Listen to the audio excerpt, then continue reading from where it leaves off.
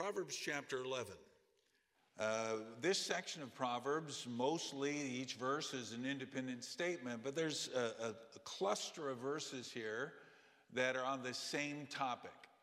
And the topic is how to have God's blessing on our lives. I titled this study, Conditions for God's Blessing. I think anybody who's saved and understands God is sovereign and God's the one who's in control of everything would say, yes, I would like God's blessing on my life, on my family, on my work, on my, everything that I do, everything I'm involved in, I would like God's blessing. This is not although it's in the context of stewardship, it is not just how to generate more stuff for me. The world has all kinds of books on that.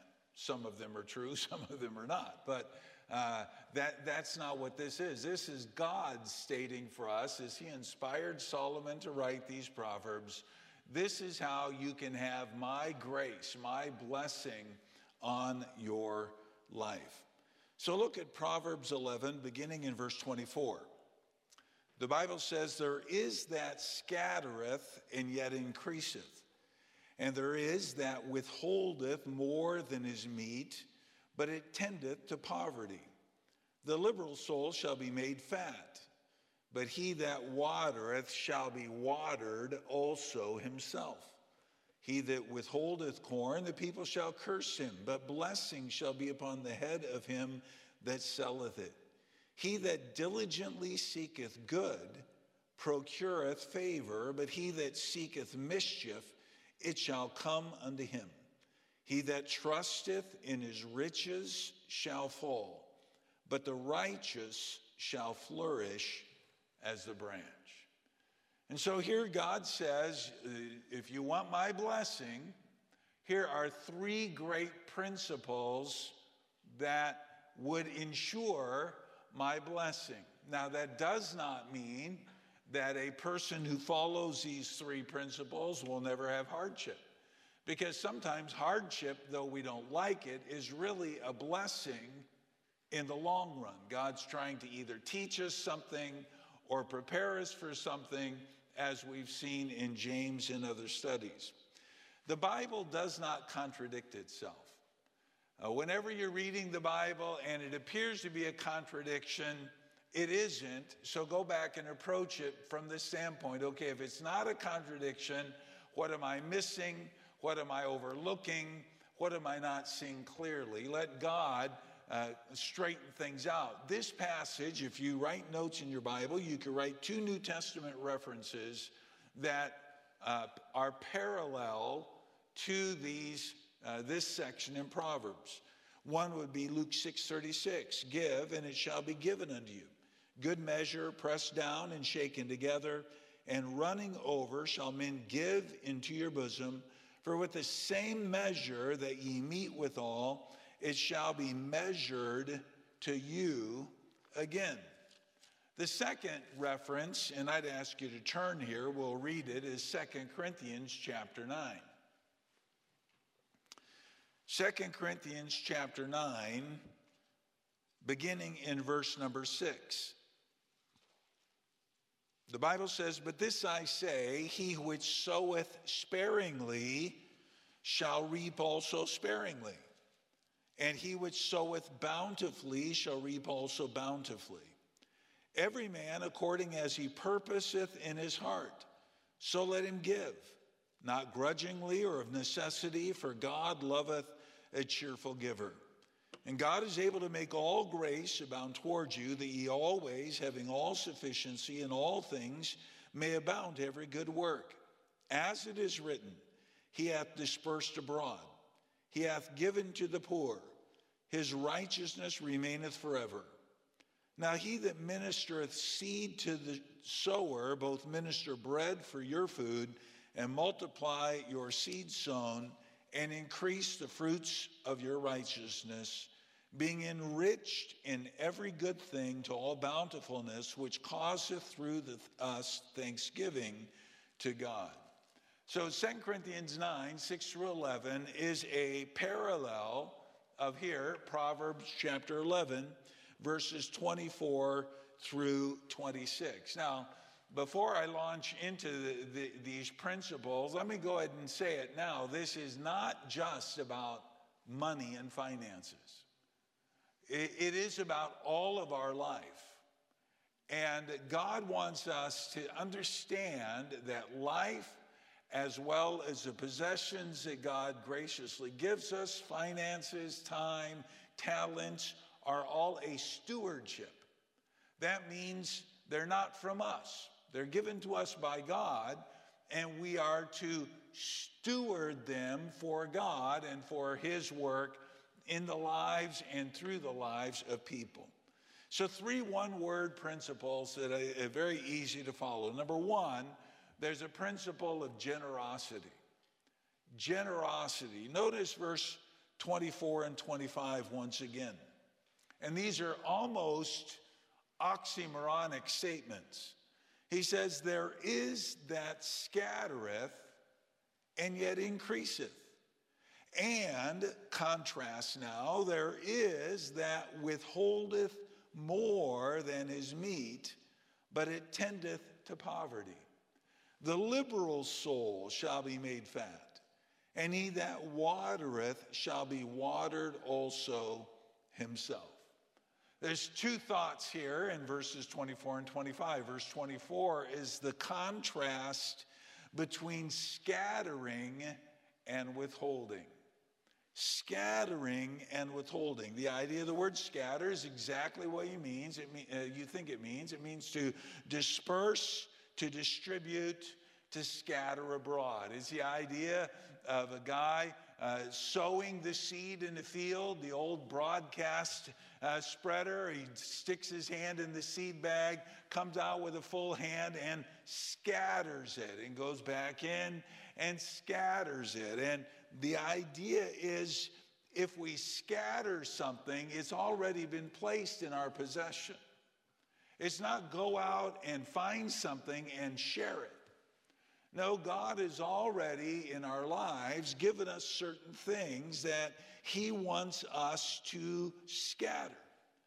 By the way, it is very much like our God, who is always scattering His blessings. Right? Isn't that what Jesus said? He said in the Sermon on the Mount, Matthew 5, 44 and 45, but I say unto you, love your enemies, bless them that curse you, do good to them that hate you, pray for them which despitefully use you and persecute you. That verse alone is enough to meditate on. But the next verse says that you're to do that ye may be the children of your Father which is in heaven. Here it is, for He maketh His sun to rise on the evil and on the good, and sendeth rain on the just and on the unjust. God doesn't just send His rain on a believer's farm. He sends His rain on the just and the unjust. What is the Bible teaching us? God does not bless just because we've earned His favor. God blesses because He's God. That's His nature. That's His character. God loves you and me and the whole world, not because somehow we're pleasing Him more than we used to. God's love never changes. It never fails. It never diminishes. And He shows His love numerous ways. So we are to be people who scatter that which God gives us. Now, it can be finances, but it could be encouragement. It could be a plate of... I just lost, there I am. Thank you very much. I don't know where I went, but I'm gone. It could be a note of encouragement. It could be a phone call to somebody you hear about sick or under the weather. It could be many things that are in our hands that we can use to be a blessing. Psalm 112, verse 5 says, a good man showeth favor and lendeth. He will guide his affairs with discretion.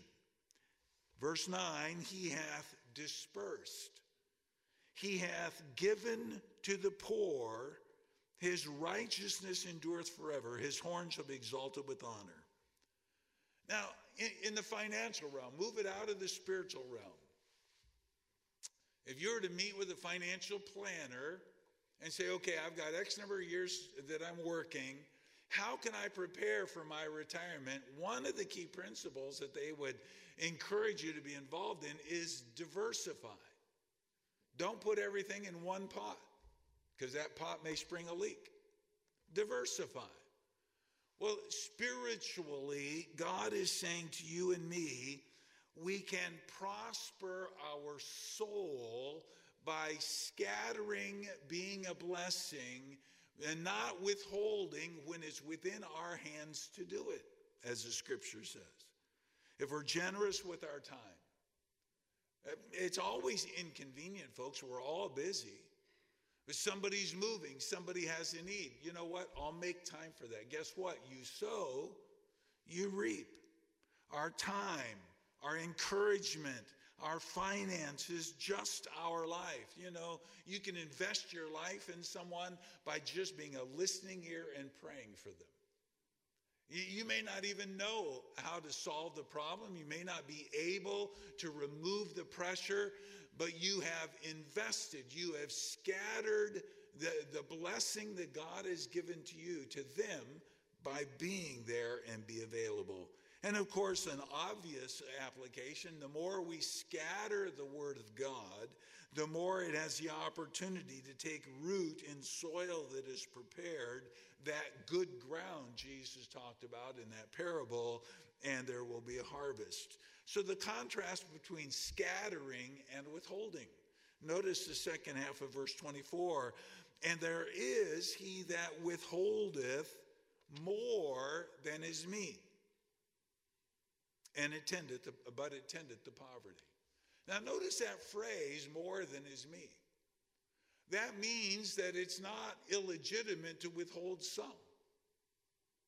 It doesn't mean that God wants us to just, let's go drain our bank account and go walk down the streets of Toronto, and every homeless person we see, we dump a wad of money in their little cup, and then we go home and suddenly we're going to be blessed. No, the Bible doesn't tell us to be foolish.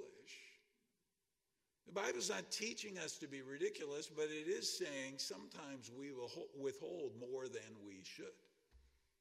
Withhold more than is meet.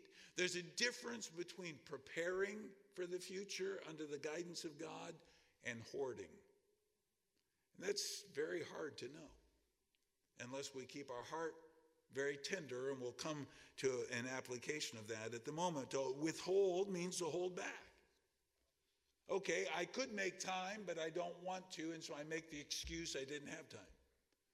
Or I could give that person a moment of concern. I could spend a few moments on my knees in prayer for that person, but you know what?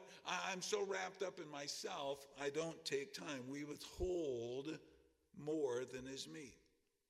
As I said, this is a bit of a paradox.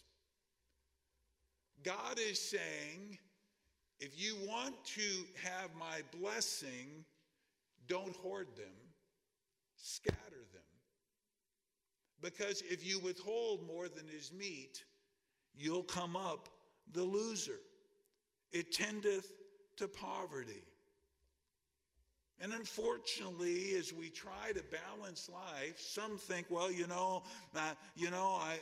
only got so many years till I'm going to retire. I only have so many opportunities. So I got to stoke it all away and stick it all away at whatever avenue you want to save it. And at the end, you'll find out without God's blessing, it'll never be enough. God's way is that as he meets our needs and graciously supplies more than our needs, not to hold it back, but to scatter it and watch God bless that scattering to which we are the beneficiaries of. The blessing of giving is a blessing you don't understand, we cannot understand, because it's contrary to our thinking. Let me give you some Bible examples. How about the widow of Zarephath? 1 Kings 17. She was destitute.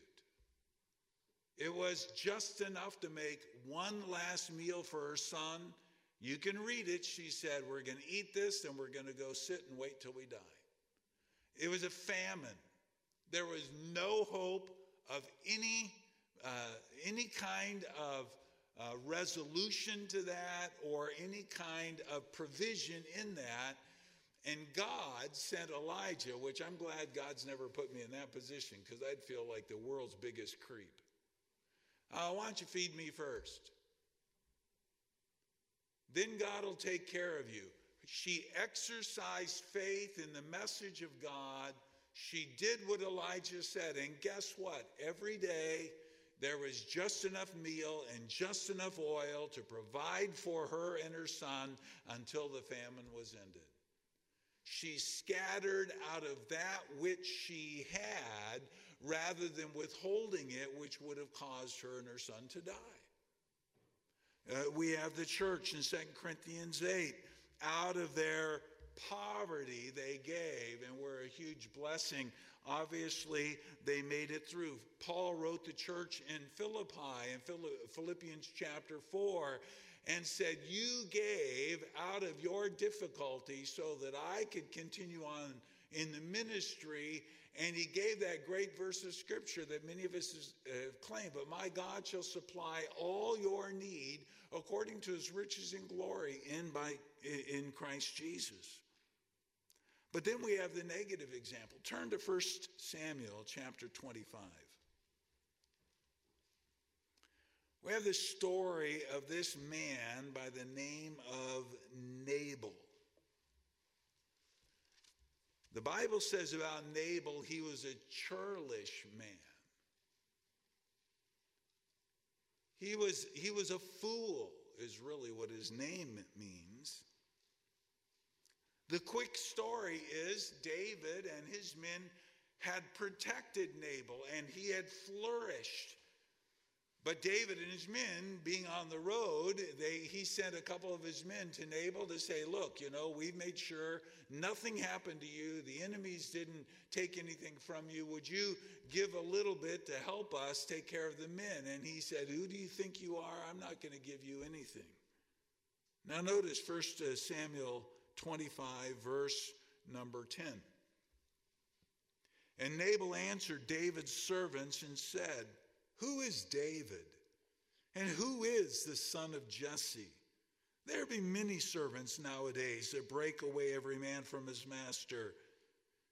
Listen to the personal pronouns here. Shall I then take my bread and my water and my flesh that I have killed for my shearers and give it unto men whom I know not whence they be? A little self-focused, don't you think? Look down to verse number 38.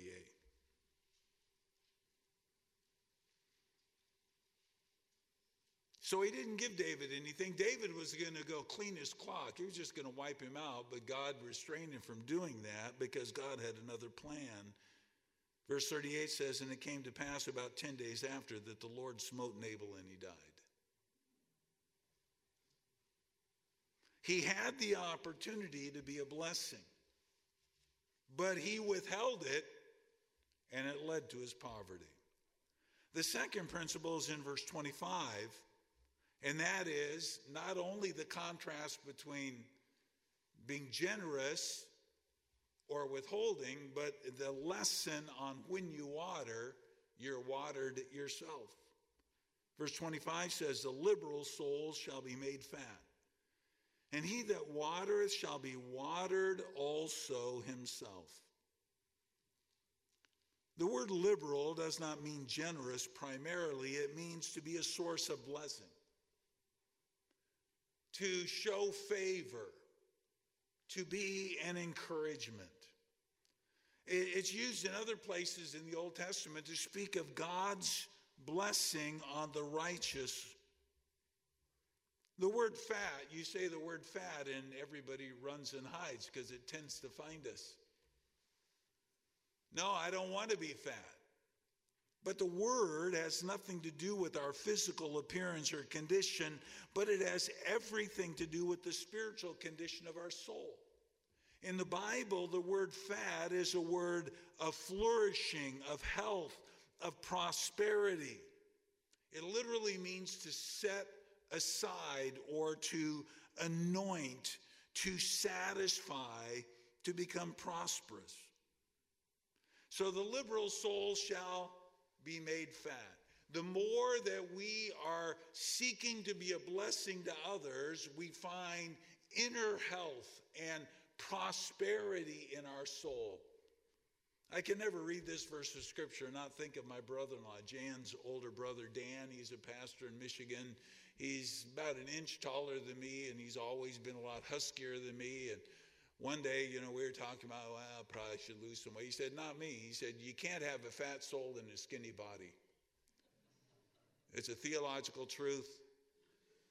And I always think, I might as well draw his picture here. I think of Uncle Dan, as my kids call him. You can't have a fat soul and a skinny body. So all you skinny people, I don't know what that says about you. But anyway, it's not something I've ever had to worry about. But the point it's saying is, again, the investment of our life in others. When you pray for somebody, you're more blessed than they are.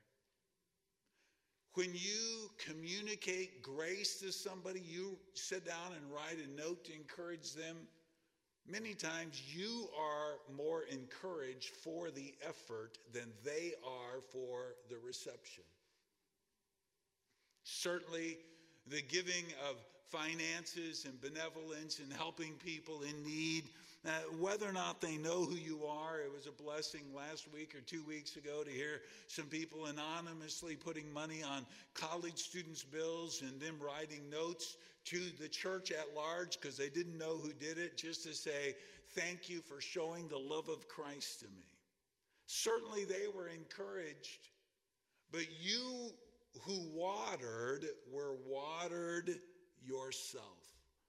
You see, the blessings we sow, the kindness we invest, the grace that we show in the lives of others, God multiplies and returns to us. There's a principle of sowing and reaping, right? Let's think about that logically. For every seed you plant, is that all you get back? If so, you wouldn't plant any seed. But for every seed you sow, you get multiplied of that back. That's the principle. And as we give financially, as we give our time, as we are purposeful of being an encouragement, it is multiplied back. Perfect illustration. I have the wonderful privilege as my job, at least a portion of my job, to study the Word of God, to stand up and preach to you 3 or 4 times a week. And when I teach pulpit speech next year, that's on the agenda, I tell the guys it's a 6 to 8 hour project per sermon. So you think, on my average week, I preach at least 3 times, sometimes 4 times, sometimes more than that. It is work, no doubt. Anybody who's ever taught knows it's work. But who gets the greater blessing for spending those hours in the Word of God to be a blessing? Me. There's so much more than what I can share with you in a sermon. I'm taking those hours in the research and sometimes rabbit trails and thoughts that never even make it into the notes and other things that are stored away. I've got a whole desk drawer of sermon ideas for the future. The way it's going, I'm not going to exhaust that drawer, folks. But who gets the greater blessing? Me. Now, I hope the sermons are a blessing in spite of the roughness of my voice and the different things here lately. But I receive far more than I can ever give. And the lesson is that God wants us to be a blessing. And don't narrow it down only to finances, but don't diminish finances either. You know, I had a friend who surrendered. He was an assistant pastor. He surrendered to go to the mission field. And you know the drill if you've been in our church very long. Missionaries call all these churches. They make appointments. They go and to the church. They present their work. They pray the church will take them on for support. And over the course of a year or two, they raise their support. Well, Keith, he was going to Argentina. He and his wife, and I think he had 2 young children at that time. Because he'd been in the ministry a little bit, he had a little more mature thought on it. He said, you know what? I am going to every missions conference that I get a meeting to be a blessing, not to receive a blessing. I'm gonna just spend my time with the other missionaries and find out who's struggling the most, and I'm going to give that missionary $50.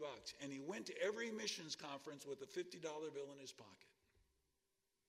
He testified at the end of his deputation. By the way, he raised his entire support in just 13 months when the average at that time was 18 months to 2 years. And he said, I'll tell you why I honestly believe that happened, because I was sowing, not going to reap. You know, the Bible says in Ecclesiastes 11:1, cast thy bread upon the waters, for thou shalt find it after many days. The way I read that is cast your bread upon the waters and fresh hot cinnamon rolls will come back to you. It's always better. It's always better. Whatever you give, it's always going to come back. Give your life to others. Give time. I hope this doesn't sound self-serving, but I'll tell it anyway. If it does, forgive me. I pastored in Michigan, as you know, Foster Baptist Church over 15 years. There was an older couple in the church. He was a retired meat cutter, a lay preacher. They had a wonderful family, 6 children. 2 of them were in full-time ministry. All of them were faithful to God, serving the Lord. His one son pastored a church down in Virginia. I didn't know his son very well. I never went down and preached for him. I think I had his son preach one time when he was home visiting his mom and dad. We were not close at all. One of our young men right now is scheduling meetings because he believes God wants him to go plant a church. He decided to call Baptist churches in that state, Virginia. And he called this particular pastor. And that pastor said to him, he said, you know what? I'll have you come in and I'll consider taking you on for support, because Brother Wall was my parents' pastor and I always appreciated his ministry. All I did was invest in his parents. I had no idea. But God brings it around. And when I got the text telling me that story, I really, honestly, I nearly wept. I thought, you know, God, only you can do that. When you invest your life in others, you will be taught much more. You'll have more blessing. You'll have more comeback. When you comfort others, you'll receive more comfort. The Bible says, comfort with the comfort wherewith we've been comforted. 1 Corinthians, I think it's chapter number 1. You pray for others, guess what? Others will pray for you. God knows our story. And he knows when we need that reaping time, and his timing's always perfect. Well, generosity. Number 2, purpose. Look at verse 26 back in our text. He that withholdeth corn, the people shall curse him, but blessing shall be upon the head of him that selleth it. He that diligently seeketh good procureth favor, but he that seeketh mischief, it shall come to him. God not only blesses generosity, God blesses when we are that way on purpose. 2 Corinthians 9:7, I read to you earlier. Every man according as he purposeth in his heart, so let him give. Not grudgingly, out of necessity, for God loveth a cheerful giver. What's he saying? Go looking for opportunities. Don't make him smack you upside the head. When you seek to be a blessing, God, help me be a blessing to somebody today. You know what? If you prayed that every morning and you remain sensitive to God, you'd have an opportunity every single day. But to withhold what you are able to do brings a curse rather than a blessing. Think about Joseph in Egypt as Pharaoh put him in that position to set aside on the plenteous years. Imagine if Pharaoh said, you know what? We're not going to help anybody. This is just for us to survive. Imagine the riot. Imagine how they would have been hated. But because they were able to be a blessing out of their resources, they were elevated among the nations. Look, God not only gives to us, he gives us the opportunity to give in his name by being a steward. In 2 Corinthians 9, verse 11 says, being enriched in everything unto all bountifulness. Look, folks, we live in a very prosperous land. I know we got inflation, and I know there's things going on in the world, and things have been a little wonky with the, stock market and all that stuff. But look, we could go to 95% of the rest of the world, and we'd want to come back. Why has God been good to us? Being enriched to all bountifulness. God doesn't increase our income so we can just increase our standard of living. I like what Dr. Sisk said so many times. God isn't trying to increase our standard of living, but our standard of giving. That's a great statement. Now, there's several ways you can apply that in business. Businesses sometimes have to invest to expand and grow. If you're not willing to invest, you're not going to expand your business. But it's also true in the stewardship of a believer's life. When we're generous with what God has given us, being it our time, our talent, our treasure, now God will not be your debtor. God will more than bless in ways beyond just dollars. And certainly regarding the Word of God. Why? Every year am I encouraging us, let's step out. Let's go further into the world. Let's give more for missions. Let's reach deeper. Why? Because God's enabled us to do that. So generosity, purpose, last word is the word trust. Look at verse 28. He that trusteth in his riches shall fall, but the righteous shall flourish as a branch. The danger of putting your trust in that which can disappear. It's a great study. I'd encourage you. Take your commentary or your concordance and look up in the Old Testament the hundreds, I think it's 140, 150 times the Old Testament tells us to put our trust in God. Psalm 2, verse 12, blessed are all they that put their trust in him. Psalm 40, verse 4, blessed is the man that maketh the Lord his trust, and respecteth not the proud, nor such as turn aside to lies. That word trust in the Old Testament is one of those mountain peak words. It's a word for faith. It's a word for belief. It has the idea of taking our refuge in God, or putting our whole self on God, or finding our foundation in God. What does the Old Testament Psalms repeatedly remind us? God is our rock, our fortress, our high tower, in whom we can find our refuge.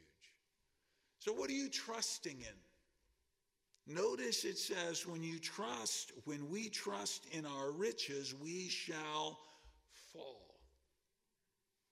That word means to be cast down, to be humbled, to be taken low.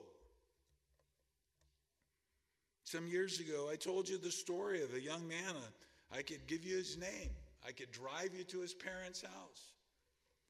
After the stock market bubble burst back in 2007 or 8, the tech market, right in that time frame. He told me about watching his personal portfolio. He was doing day trading. He watched $250,000 disappear before he could stop it. That would be a bitter pill to swallow, wouldn't it? You say, well, things are far more secure. That couldn't happen today. They probably said that in 1929, too. God is the one who's in control. And I'm not saying you shouldn't invest. I'm not saying you shouldn't save. I'm not saying you shouldn't prepare for retirement. Don't miss the point. The point is, where is your trust? Thank God if he's enabled you to set aside. But if that's all you can think about, counting up those dollars and margining it off and not seeing opportunities to scatter and be a blessing, and not just financially. How about time? None of us tithe our time in service to God, do we? Just investing in people. What is the only thing that's eternal around us? Souls of men and women, boys and girls. All the stuff disappears. So our trust and security is to be in the Lord alone. And when we trust in the Lord, like the righteous, verse 28, will flourish like the branch. Again, an Old Testament picture, a metaphor of being what we're supposed to be and doing what God made us for. What's the point of an apple tree? Bear apples. What's the point of a believer's life? To bear fruit. John 15 makes it clear. Jeremiah 9 verse 23 says, "Thus saith the Lord, let not the wise man glory in his wisdom, neither let the mighty man glory in his might.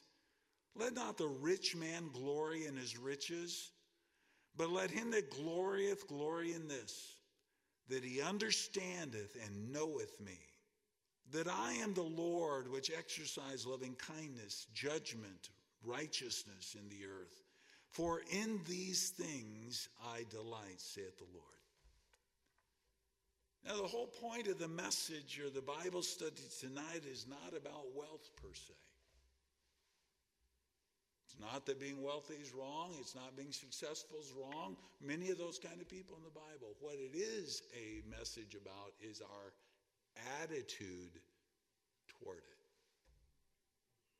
Is it mine? Or is it God's to use however he wants?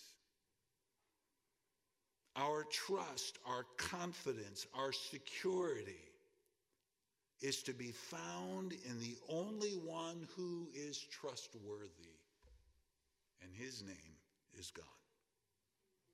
Jeremiah 17, verses 7 and 8. It sounds very familiar to Psalm 1. "Blessed is the man that trusteth in the Lord, and whose hope the Lord is.